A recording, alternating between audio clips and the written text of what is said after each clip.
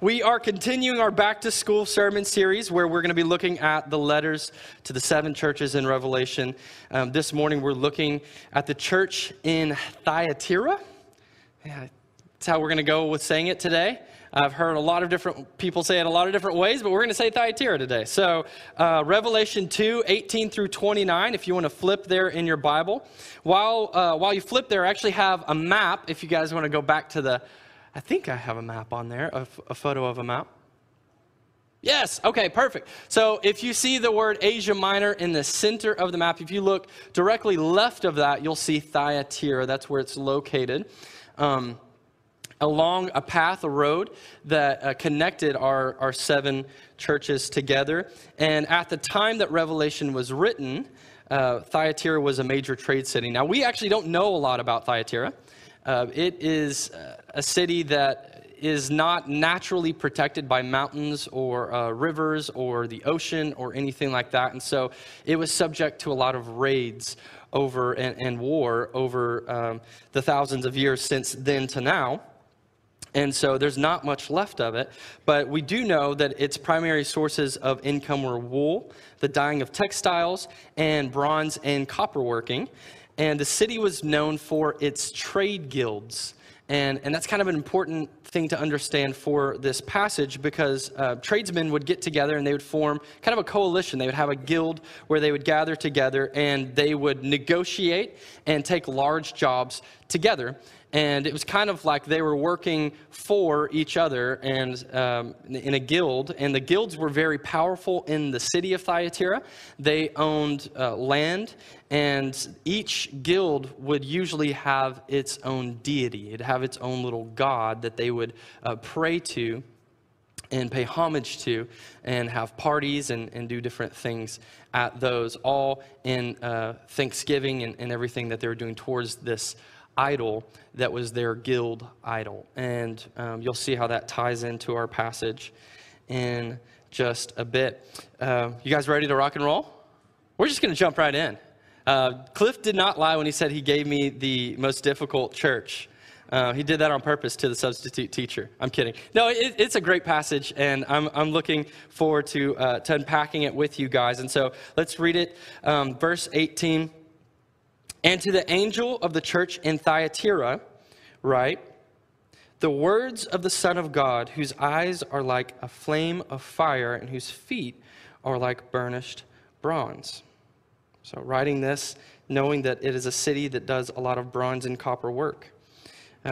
I know your works, your love and faith and service and patient endurance, and that your latter works exceed the first. But I have this against you, that you tolerate that woman Jezebel, who calls herself a prophetess and is teaching and seducing my servants to practice sexual immorality and to eat food sacrificed to idols.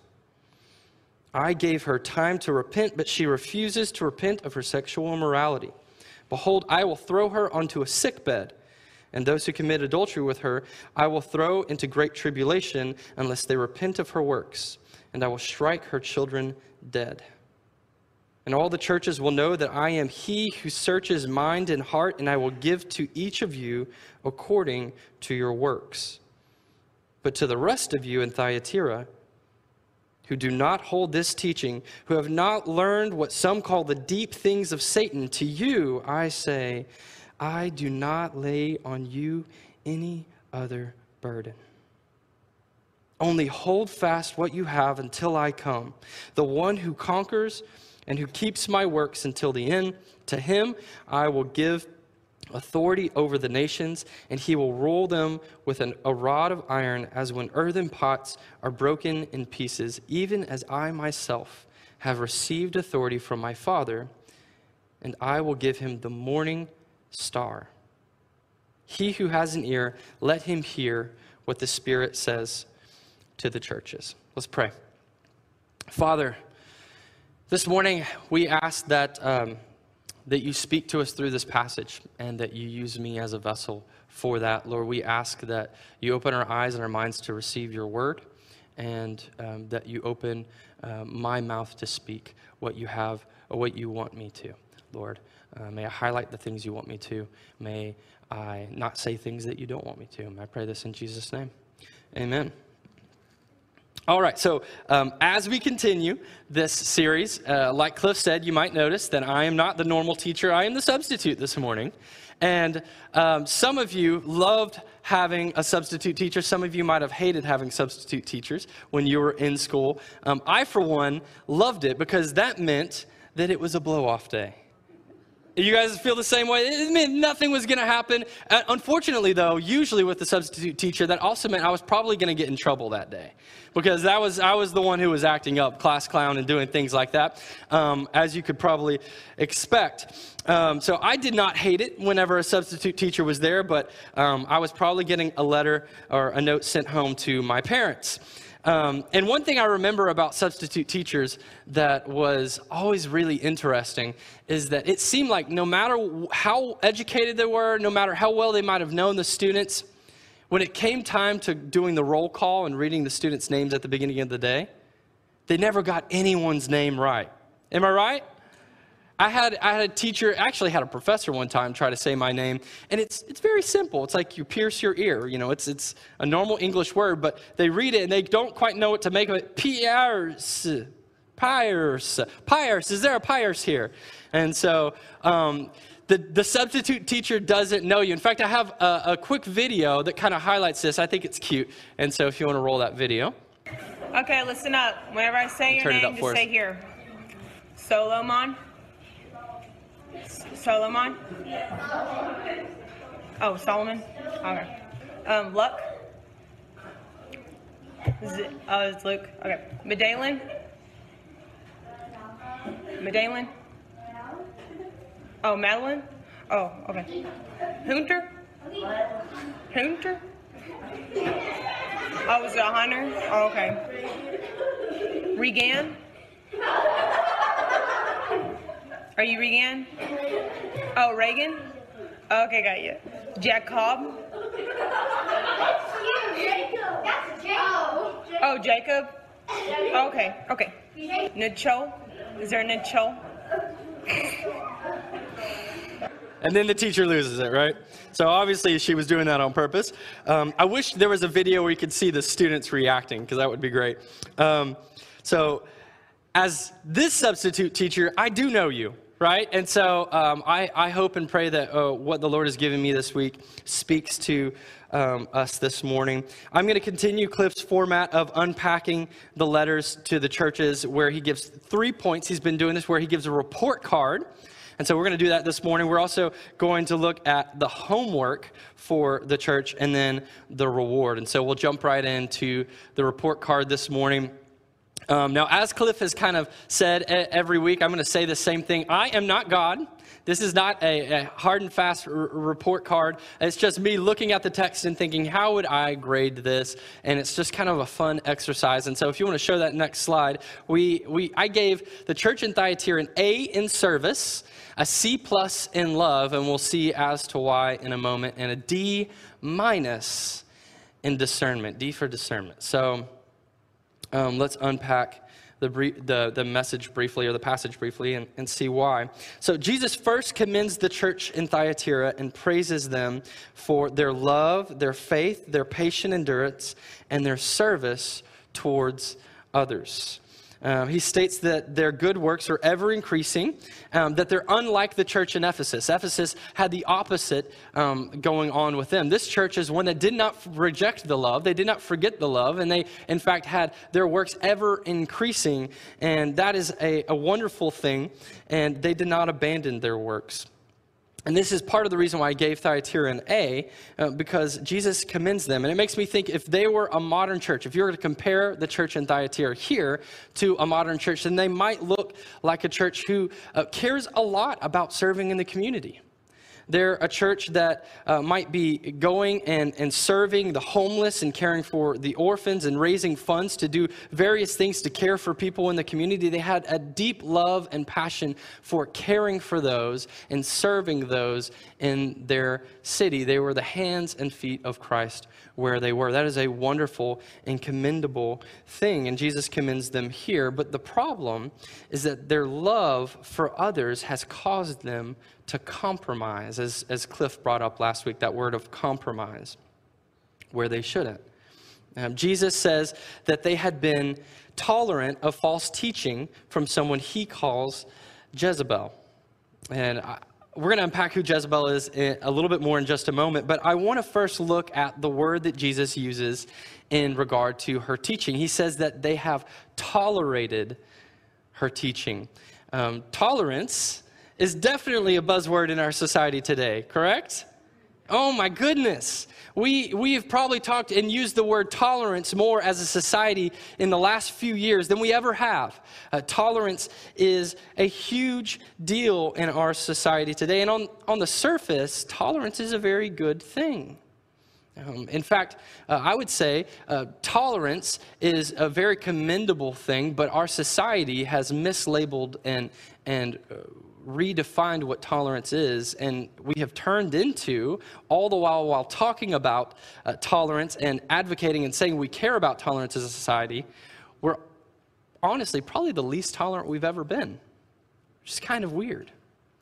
You can take a look at social media just very briefly. You don't have to be there very long. Look in the comment section. Actually, don't look in the comment section because it will just make you angry, right? Because we live in a world that is very intolerant while touting tolerance. That's what cancel culture is all about, right? And it is a one that is claiming tolerance while being very intolerant. But tolerance, the correct definition of tolerance, is really, truly a wonderful and beautiful thing. If we look at it from a biblical perspective, the idea of tolerance is that I can disagree with you. I can hear what you have to say. I can disagree with you, but I can still view you as a person, a human being made in the image of God who is intrinsically valuable, right? That's what tolerance really should be, that I can disagree with you and still understand that you are a human being and that you shouldn't be canceled, right? And so tolerance today has been redefined into something that I think, though, is utterly different. The modern reinterpretation of tolerance is this, as I have found it, that one must blindly affirm whatever someone thinks, believes, or does, no matter how illogical, crazy, improbable, or dangerous. And so the correct definition of tolerance has been thrown out in our society, that we can disagree. That I don't know about you. I'm okay with the normal level of tolerance. Like, I don't want people who disagree with me about God or about politics or things like that to be arrested and thrown in prison. I don't want that kind of stuff. I want people who I disagree with to receive a fair trial. This is a normal level of tolerance. And in fact, I would say as Christians, we shouldn't be opposed to that level of tolerance at all. That's kind of a low bar, honestly, compared to what Jesus has called us to. Jesus doesn't call us to tolerate our enemies. He calls us to love them and to pray for them.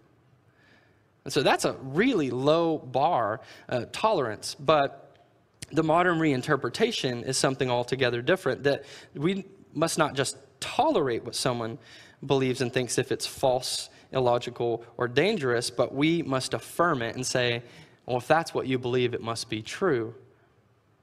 And it doesn't take long to see that this is ridiculous. If we were to kind of stretch this out and apply it to a more extreme version, think about this in parenting. I have a 2-year-old, or she's about to be 2 next month, and life is awesome. I love being her dad.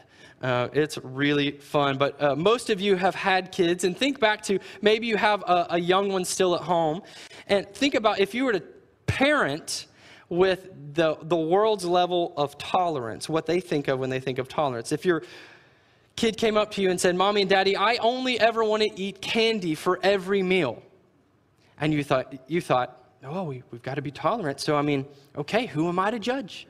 That's that's a good point. You want to eat candy for every meal. Or, Mommy and Daddy, I want to go ride my bicycle on 1604. And we say, well, we've got to be tolerant here. Well, I guess you do know what's best for you. So go for it. It'd be terrible, right? Or here's maybe a more psychological one, and this is something that our society does quite a bit. Not to kids as much, but in the adult world, "Mommy and Daddy, I think there is a monster that lives in my closet." And what if you responded, "Well, if that's what you think, then it must be true for you." So yes, you do have a monster living in your closet, and you should be scared. That would be terrible, right? That would be horrible parenting, and it doesn't take much of that to realize that's not loving at all. But this is the unloving form of tolerance that the Thyatiras were practicing in their church. They were tolerating false teaching from this lady called Jezebel, and it was unloving in the end. And this would have been a church in a lot of ways. If we were to kind of take it and apply this to the modern context, it would have been a progressive church that thinks we want to be tolerant of outside and different viewpoints. And who are we to tell her that what she feels convicted about is false? And so we want to be loving to her, and she can teach that if she wants to. But the truth is, in their goal of being loving to the Jezebel, I suppose, they were actually very unloving to the people in their church because she was leading people astray and away from God, not to him. And so this is why I gave them a C+ in love, and maybe this isn't the best grading, but they are loving on the outside in a lot of ways because they're serving and they're doing great things in their community. A lot of ways they are very loving, but they are tolerating something that is false, and in the end, it will lead to people's destruction. And so maybe they should receive an F because it's not really loving at all. They were tolerating incorrect teaching. And let me just say, we are called to tolerance, but we are not called to tolerate things that God doesn't tolerate. And so this here is false teaching. And in the church of Jesus Christ, we can call that out and cast it out. I gave them a D- for discernment. And it just works. D in discernment, I guess. D- for discernment. Now, Jesus calls the teacher Jezebel, and we're going to kind of unpack who that is a little bit. So this is not likely the teacher's real name. One, because Jezebel was not a popular figure in the Bible. People would not have named their kid Jezebel. That would have been a bad idea. So we think here that it is a symbolic pseudonym, similar to the way that Jesus brings up Balak and Balaam and the Nicolaitans in the previous letters. Here he is comparing this false teacher in the Thyatiran church to an evil queen and a false prophetess in 1st and 2nd Kings. And so some of you might be familiar with the story of Jezebel. Is a very interesting character in the Bible. Jezebel was the daughter of the Sidonian king, and she was a prophetess of Baal. And she was wedded to Ahab, who was the king of the northern kingdom of Israel. And as soon as she became queen in Israel, she started pushing and advocating for Baal worship in Israel. And just in case you haven't read the Ten Commandments recently, that's breaking the first one. And so that opened the door for lots and lots of horrific sins to enter Israel, and a lot of terrible things. And not only did she advocate for Baal worship, but she was also a very evil person and ruled alongside her husband and did very evil and ruthless things. For instance, one of the things that she did is she would go and identify swaths of land that she wanted her husband to own, and she would plot to kill the owner and all of their descendants. Because if the owner of the land and all their descendants were dead, then the king could inherit the land. And so she went through Israel and started finding people to murder so that her husband could inherit their land. This is a very evil person. And in fact, she's so evil. The Bible doesn't really, it records the death of some people, and not a lot of people. And so if the Bible records the death of somebody and it's a gruesome death, then they're usually not a very loved person and not someone that God looks warmly at. And in 2 Kings, Jezebel's death is recorded, and it says that she was thrown out of a window by her own servants and dies in that, is trampled by horses, and then her body is consumed by wild dogs. So and you can read it. It's 2 Kings, I think, chapter 6, if I'm not mistaken. So you can read it if you really want to. But this is the false teacher this is the person that Jesus is comparing the false teacher in Thyatira to. This is that person, and this is really not someone you want to be compared to. And here, Jesus is helping us see that the church in Thyatira is being misled by this Jezebel's teaching. They're tolerating her teaching, and her teaching is misleading Christians and making them believe that certain sins, such as sexual immorality, are okay. And so this is where I give them a D in discernment, because some of them, as we'll see in a second, did not affirm this, but some of them did. And these believers were submitting to the teaching of someone that was contradicting the word of God, and yet they were accepting it. This person was leading them to throw out God's commands concerning sexual immorality, and they were blindly accepting it. Which really, that should be the first sign that someone is a false prophet. If someone ever comes to you and they said that they have a word from the Lord, what you do is you filter that through the already spoken inerrant word that God has given us. And if they are saying something that contradicts what God has to say, then it's false. You can throw it out instantly. And they did not have the discernment to do that here. This lady was preaching something that contradicted God's word, and they didn't recognize it. And it almost makes me wonder, to a degree, if they did partially recognize that it was false teaching, but they were willing to look past that and look past the fact that she was a false prophet, because they really wanted to hear what she had to say. Like deep down, that's what they wanted. She was teaching something that they deeply wanted to be true. And even though they knew that it wasn't, they were going to follow her word instead of God's.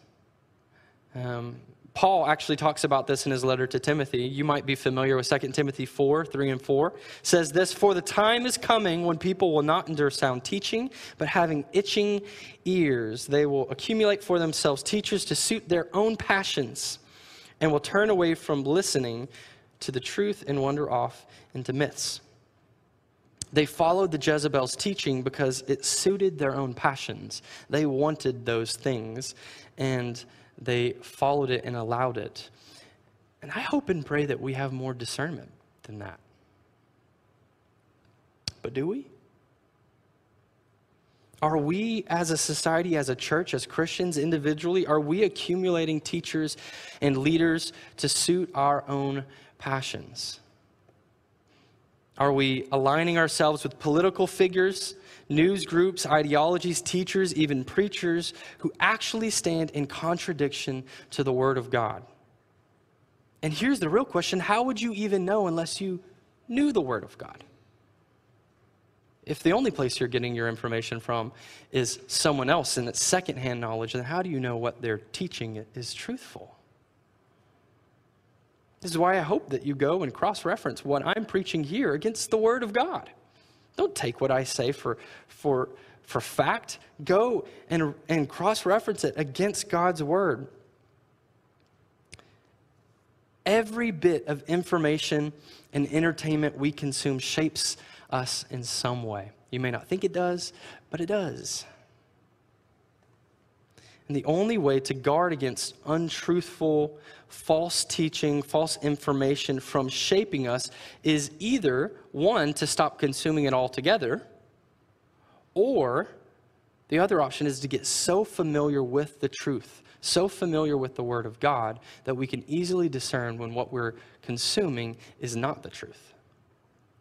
Those are our two options. And so we should get so familiar with the truth of God's Word that we immediately are able to discern when something isn't in alignment with it. And I wonder, there's so much to say about this. I think we look at our society and we look at the church in America, and we look at and we pray for revival in so many different ways in our country. And in a lot of ways, the church is led astray because it doesn't know the Word of God. We become lazy people. We're not willing to actually open it and read it. And I'm guilty of this too sometimes. And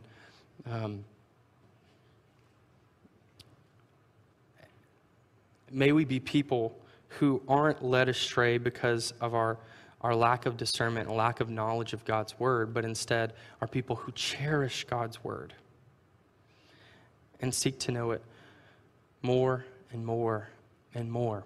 And as we do, we won't fall into the trap that the Thyatiran church fell into, where we're led astray. And I don't know. I could go on and on about this. I follow purposely on social media and different places. I follow pastors and people in churches who do not think anywhere along the lines that I do, who do not hold Scripture as authoritative word, but yet still call themselves pastors, who preach and teach and lead churches in ways that are very against what God's word says. The reason I follow them is because I want to know what false teaching is out there so I can be against it. But the truth is, my encouragement to you is the way you guard yourself against this is to know God's word. The homework for us, homework section this morning is, you can see in our passage, what he tells the Thyatiran church is to repent and or hold fast to the true gospel. Repent, hold fast. So if you want to just look there with me in verse 21, so Jesus is commanding those who have been led astray to repent. So he says in 21, I gave her time, speaking about Jezebel, I gave her time to repent, but she refuses to repent of her sexual immorality. Behold, I will throw her onto a sickbed, and those who commit adultery with her I will throw into great tribulation, unless they repent of her works. And I will strike her dead, or strike her children dead. And all the churches will know that I am he who searches mind and heart, and I will give to each of you according to your works. We have a long-suffering, patient God who even gave time to the false prophet to repent. And even here in Revelation is saying to those that she's leading, repent.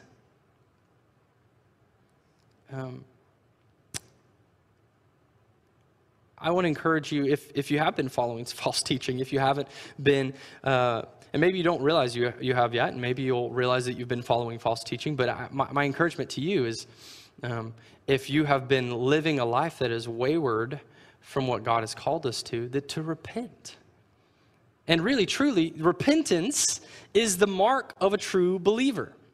This is why I struggle with certain political figures in our society who are very prominent, claiming Christ, but then when you look at their life and you see how their actions don't align with what God has called us to at all, and when they're called out on those things, they refuse to say, I was wrong, they refuse to repent, it makes me question whether they're really believers, or whether they're using Jesus as a puppet so that they can get voted into office. Because repentance is the mark of a true believer. Those who are really in Christ will be brought to repentance. And all the churches will know that I am he who searches mind and heart. If you repent, this is the good news. You will... Well, let me say this. This is good and bad news. The bad news in verse 23 says, I will give to each of you according to your works. So the bad news is God will give to you according to your works, which is terrible news. It is, because your works are terrible. Even your good works, the scripture says, are like filthy rags. So you will receive what your works are due. However, the good news is that Jesus has accomplished for you a finished work on the cross. And all you must do is place your faith in him, and your works are exchanged for his. And then you're judged on those works. You're judged by what he has done for you. You're judged off of what his perfect record says and not yours. And so as Christians, we repent and we trust what God has for us, and we will receive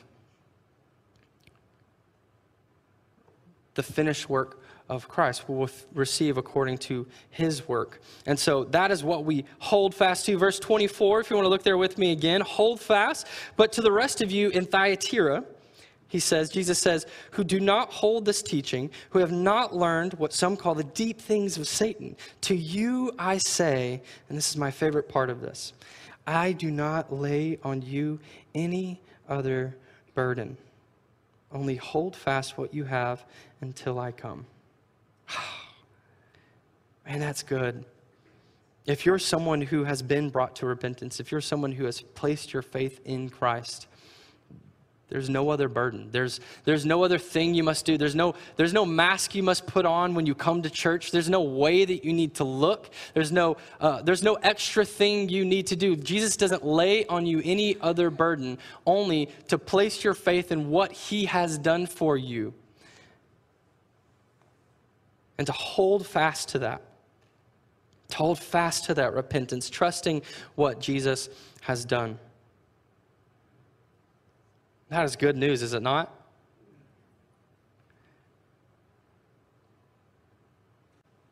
And then our reward this morning,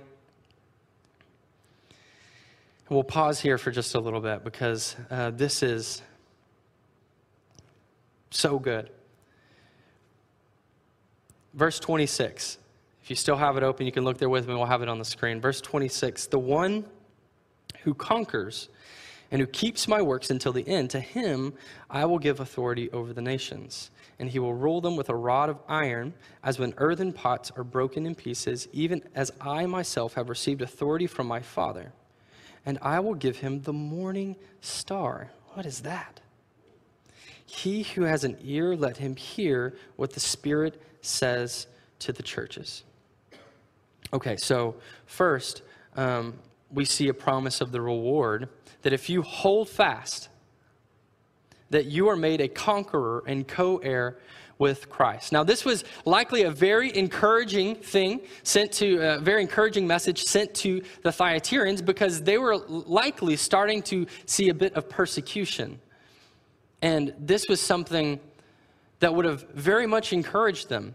Those people who are persecuting you, the people who you're scared to be a Christian in front of, those people will eventually be subject to you because you are going to be a conqueror and co-heir with Christ. You are going to be ruling alongside of him. Jesus is the ultimate authority. Jesus is the ultimate king, but this is a message of good news to those who were receiving persecution. And if we read this and we think, it seems a bit heavy-handed, then it makes me wonder if I know we're not receiving real persecution. It makes me think if we were, as a church, receiving legitimate persecution like some Christians do in other parts of the world, we might read this and rejoice. But today, I don't know about you, I read it for the first time and thought, ooh, wow, that's kind of intense. You're going to give them a rod of iron, and as with earthen pots are broken in pieces? This is kind of intense. But this is an encouraging word to those who are persecuted, that Jesus will lift you up out of your persecution if you hold fast. But that is not the crux of the reward. That's just part of being in Christ. The true aspect of the reward is verse 28. I will give him the morning star. What on earth is that? If we hold fast to the end, we're going to get the morning star. It's like, it's kind of weird. And so what is the morning star? Well, what we do when we have figurative language like this in the Bible is we seek to figure out, does the Bible define this? And so the morning star is used in the Old Testament in a few places, but the good news is that Jesus defines this for us himself in chapter 22 of Revelation. And so Jesus tells us exactly what the morning star is in Revelation 22:16. In fact, it's the next to last verse of the entire Bible. And Jesus says this, I, Jesus, have sent my angel to testify to you about these things for the churches. I am the root and the descendant of David, the bright morning star. Jesus is the bright morning star. And Jesus is speaking to the church at Thyatira and is saying that those who hold fast to the truth of who Christ is, those who hold fast to their confession of faith in him as Savior and Lord, those people will receive the greatest reward of all. They will receive Christ himself. There is no better reward. And so this whole passage is truly, this letter to the church in Thyatira is one where Jesus is contending for the maintaining of faith. That we fight for faith. May we be people who withstand the temptation to follow false doctrine and false teachers. May we hold fast to the Word of God as the authoritative truth in our lives. And may we hold fast to the confession of Jesus Christ as our Savior and our Lord. And here's the thing. Jesus says, and if you do, you will receive me. That's awesome. You may not receive by holding fast to Christ. You may not receive wealth. And you may not receive prosperity. You may not receive old age. You may not receive that promotion at work that you're hoping to get. You may not receive a society that affirms you. You may not receive children that love you. You may not receive a healthy marriage. You may not receive a fair trial. You may not receive tolerance. You may not receive much of what you should if we lived in a just and holy world. But the good news is that you will receive Christ himself if you hold fast. And the good news is that he is enough. Amen? There's no higher reward. Stand with me. I'll pray for us, and the band will work their way back up, and we'll sing together. Father, I ask this morning that you help us to understand the gravity of this message. There was a lot here, a lot to unpack. And Father, I just ask that that you convict us where you need to. If there's a place where we have been wayward, if there's a place where we have been believing false teaching, if there's a place where we have been led astray, Lord, that we repent and we come back to you. Lord, I ask that you bring that to our minds so that we can repent of it. And then, Lord, I ask that that you stir in us a desire for your word, that we might grow in discernment of knowing what is true, your word, versus what is false, which is what the world has to offer. And Lord, may we hold fast to you and to our confession of faith in you, knowing that in the end, we will receive you. There's no higher reward. There's nothing on this earth that could ever compare to the weight of glory that we will receive in the end when we receive you. So, Father, if that's a message that falls on us today and it doesn't seem like that great of news, then, Lord, I ask that you stir in us and awaken us to who you really are. Because if we knew you for who you really are, then the news that we will receive you, that we will receive Christ himself, is the best news we could ever hear. And so, Father, I ask that this morning as we sing about the amazing grace that we've received through him. I pray this in Jesus' name. Amen.